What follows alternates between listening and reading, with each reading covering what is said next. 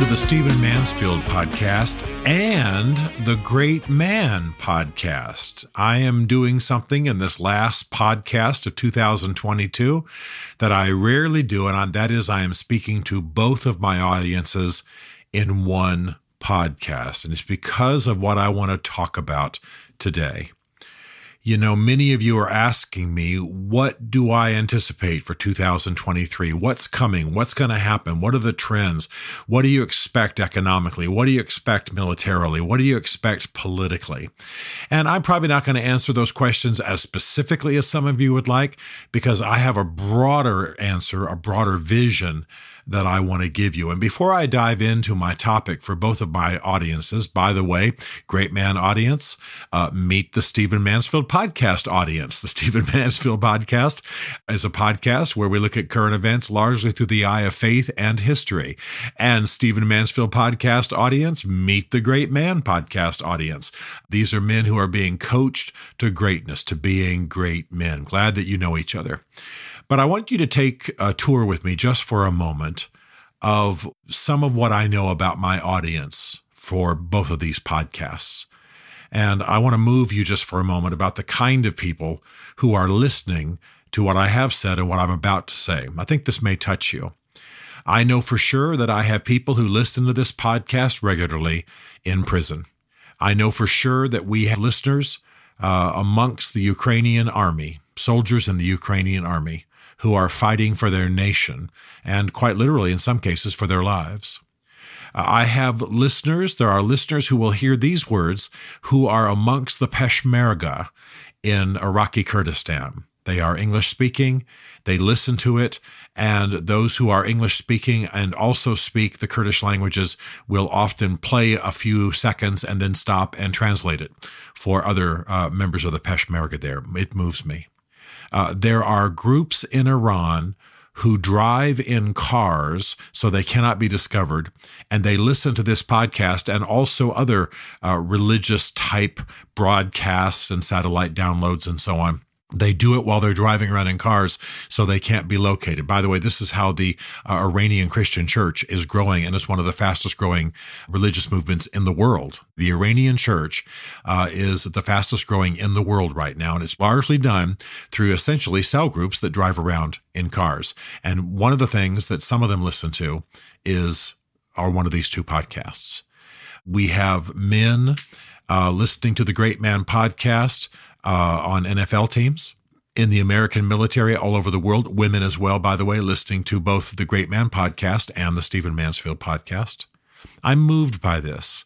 I'm moved by people all over the world, not because, hey, look at my audience, how great it is, but because I like to think about the people who are in different circumstances, especially as we approach the end of the year, as we approach Christmas, as we think about what people are enduring. And this is relevant to what I'm going to talk about in this podcast. So let me quickly say to all of you, whether you're in prison or the White House, whether you're in Congress or living in a flat in Manila, whether you are fighting for freedom in the Ukrainian army, or you are driving in a van around Tehran, listening to what we have to say, welcome to you, bless you. We're proud of you. We're standing with you.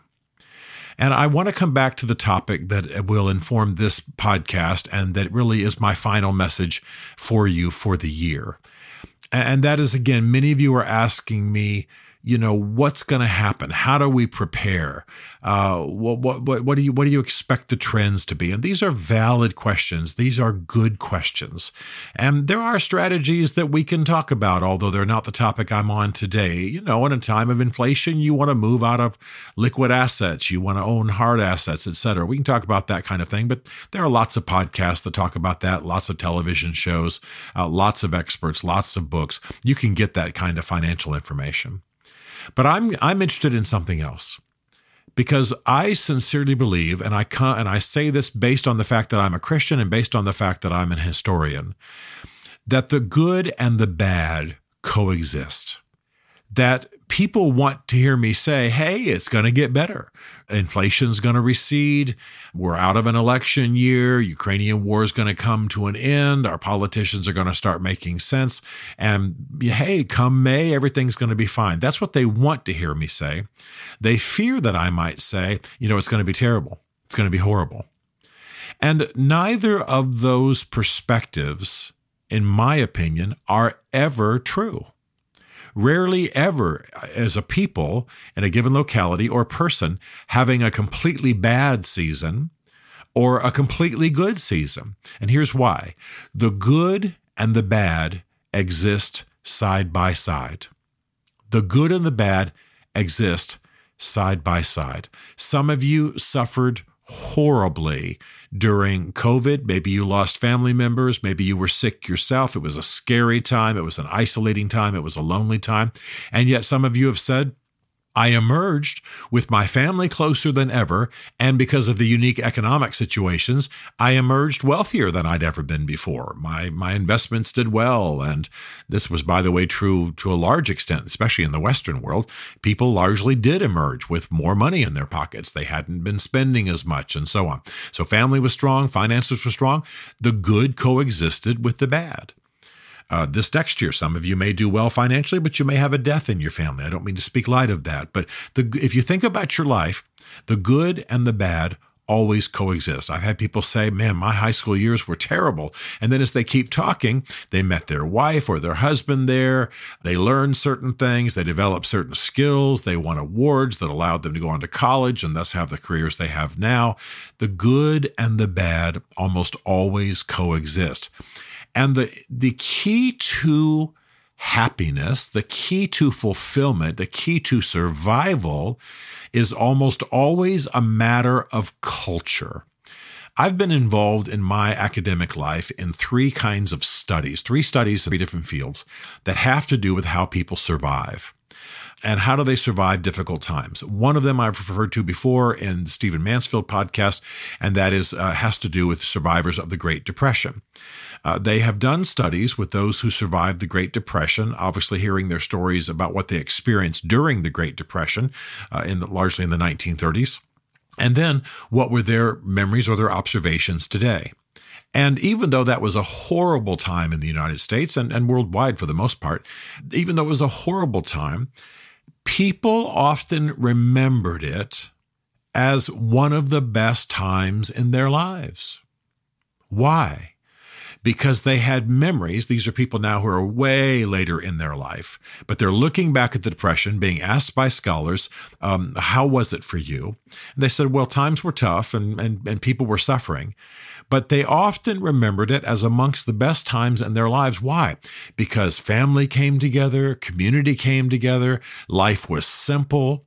I remember being moved deeply by a woman remembering her father taking his simple little violin and playing music for the family, and the kids would cut things out of scraps and do Christmas plays, and mom would make what food they had go as far as it could, and there was love, and there was faith, and there was closeness, and there was community, and there was human connection. And even though the Great Depression ended and these people went on and, they were children during the Depression, so they went on to school or they went on to careers or they went on to marriage and what have you, 40, 50 years later, they looked back and said, really, though I had some good times in my life, the Great Depression was perhaps the sweetest and most meaningful time of my life. Glad I have my children, glad I have a little bit more prosperity than I did then. But the human, the faith, the meaningful, the touching, the tender, the artistic, the culture in our home, the culture in our community, the culture in our church changed my life and is still the sweetest memory among the sweetest memories I have in my entire life. I've also been involved, and I've written about this, in studying soldiers at war. And one of the sad and rather troubling aspects of soldiers who are at war, especially in recent wars, I've told you this before in some of these podcasts, that soldiers will often tell me after they've come home that they feel a sense of guilt. And the reason is that years later, after they've left the foxholes, so to speak, after they've left the front lines, they don't find their life as a civilian measuring up to what they knew at war. and they feel guilty. They feel guilty that what they really want, if they're really being honest, is to be back in uniform, to be back on the front lines, to be back fighting. Why? Again, because of the culture they shared with other people. They had community. They had a sense of purpose. They had a mission. They belonged to a team. They knew who they were. They knew where they belonged. Even if their commander wasn't that great, or they were in a tough assignment, or the food sucked for a while, or whatever, the point is they remember it positively. And I've even been loosely connected to a study of Auschwitz and concentration camp survivors. And though that was horrible and people died, and I'm not putting any roses on it, it was terrible, survivors still remembered the human connection amongst those consigned, those condemned to the concentration camps. They remembered the love. They remembered the tenderness. Jews remembered the sweetness of their rabbis serving in secret. Christians remembered pastors who were also at concentration camps, being able to secretly minister. Faith became important. Human connection became important. People were dying all around them. There was brutality and horror under the Nazi regime, but still they remembered things. And some of them said, I've never known the like since, meaning the positive side. Now, what's my point in all of this? People ask me about what's going to happen because they want to prepare if they're smart. They don't just want to have answers that they can whip out for other people. They want to prepare. And I want to say this to you, and it's especially sweet as we approach, I'm recording this in the middle of December 2022, as we approach Christmas, as we approach the new year, a time of relationships and family and connections and dreaming of what the new year will bring and making commitments. I certainly believe in practical strategies. I certainly believe in investing and savings and getting out of debt and all that kind of thing. But time and again, what gets people through tough times, and in 2023, you will have both. You will have tough times and you will have good times. In 2023, there will be a war in Ukraine that will continue to rage. There will be a continued inflation and an economic upheaval around the world. We will continue to see a rise in violence, at least for a while. Politicians will not suddenly start making more sense than they have previously. I'm not condemning, I'm not cursing, I'm saying we will have some tough times. And that's just at the macro level. At the micro level, you may lose people who are dear to you. You may have personal challenges. But here's what I want you to know. It's the culture you build in your home, around you, with your family, with your friends. The things that get people through are a connection to God, are a connection to each other, are the simple ways of a people living together that are sweet. It doesn't cost much to have a family reading time, but I'm thinking of a man who just told me the other day that one of the best things he ever did with his family is on a given night, they pop up some popcorn and pour themselves some soft drinks or whatever, and the family reads for 2 or 3 hours. That's all they did. And then they talk about it like the next morning at breakfast or sometime later in the week, not the same night. And it's transformed their family. It cost them nothing. They take a trip to the library or they download $1, $2 books online, and it costs them almost nothing, but it's transforming them. It's transforming them.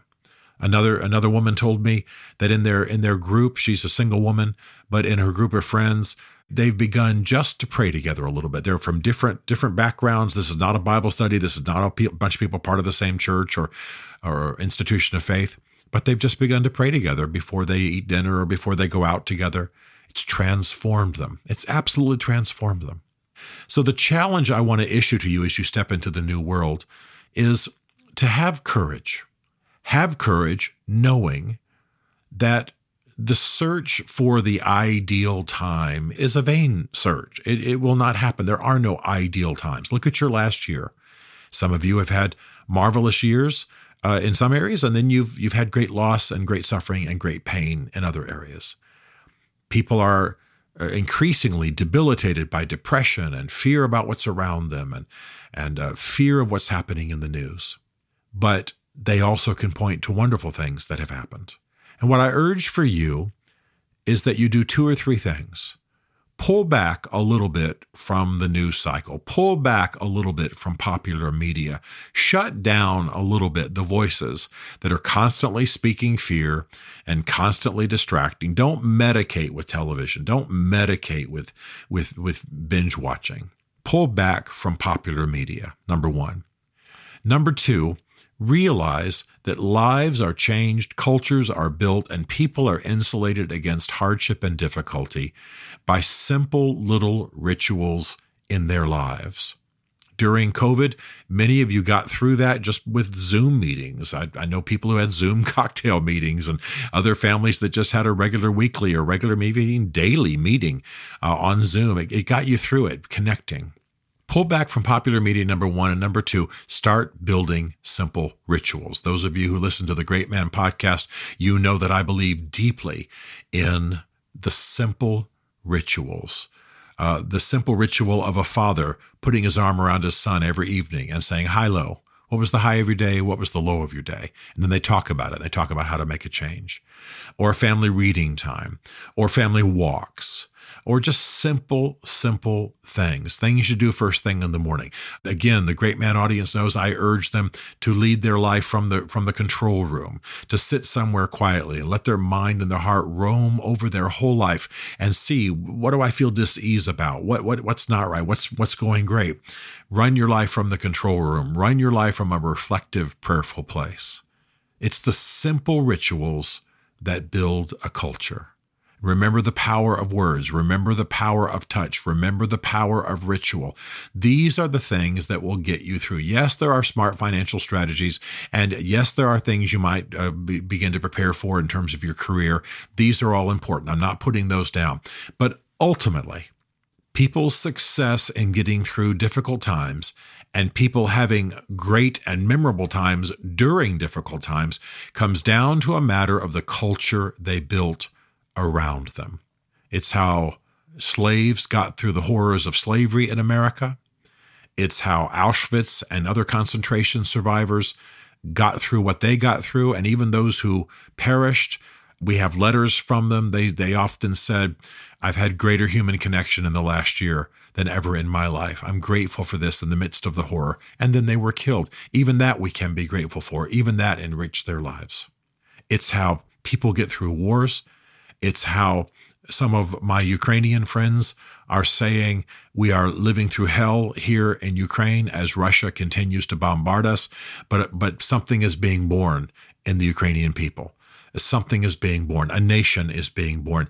Good will ultimately come of this. Why? Because good and evil, hard times and easy times coexist. You will have both. And the best way to prepare for them is not with a specific strategy. Yeah, maybe there's some wisdom in moving money to a certain place or downsizing or what have you. Those are decisions you can make on your own, and there are other people who are great advisors about that. But what I want you to do is to build a culture around you. Single guy in the dorm, woman working a job, no family yet, a family, a big family, a small family, whatever your ethnicity, whatever your age, wherever you are, build a culture around you with simple rituals, with meaning, with connection to other human beings, with simplicity, and with faith. Pull faith into it. Make it central. Because there is a God, and we're made for him. Now, I want you all, both my audiences, to have a wonderful holiday season. Celebrate big, love deeply, give generously, and turn your heart to the new year and set yourself to be the best that you can be. But don't be a lone ranger. Start building into the cultures that you are part of, meaning and connection and depth, because ultimately on the other side of 2023, those will be the things that get you through. Hardship will happen. Scary things will happen in the world. The headlines will not become sweet and beautiful in the next 6 months or 12 months, I assure you. But it's how you live and what you build around you that will determine what you're telling us in 12 months. Yeah, I had some hard times, but it was the best year of my life because I built with others. I went deep. I had rituals that were meaningful. I moved art and music into my life. I moved faith center in my life. I read more. I had more meaningful conversations. I observed more beauty at museums and on walks and in nature. These will be the things we'll hear. This is what makes a life. So build a life. Make that commitment as you approach the new year. And may you have a very Merry Christmas. And may 2023, for every reason I've just described, be your best year yet. God bless you.